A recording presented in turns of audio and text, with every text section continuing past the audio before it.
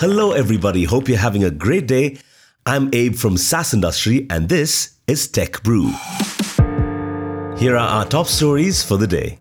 President Tsai Ing-wen called the US House Speaker Nancy Pelosi Taiwan's most devoted friend, as a scheduled series of high-profile meetings set the stage for heightened tensions with China. Robinhood lays off 23% of its staff, blaming the crypto meltdown and inflation.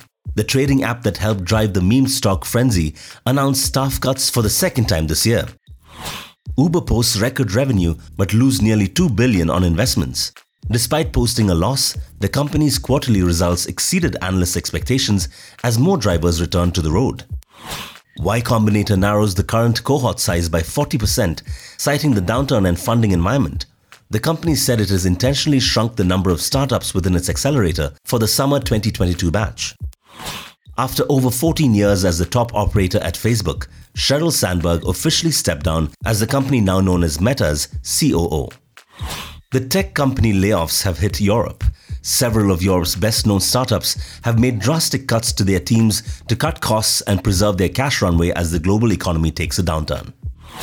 Nutreco, a global leader in animal nutrition and aquaculture, acquired a majority stake in Eruvaca, which develops cloud-based aquaculture pond management solutions, including real-time monitoring and smart feeders. That's the Tech News Roundup for today. Have a great day.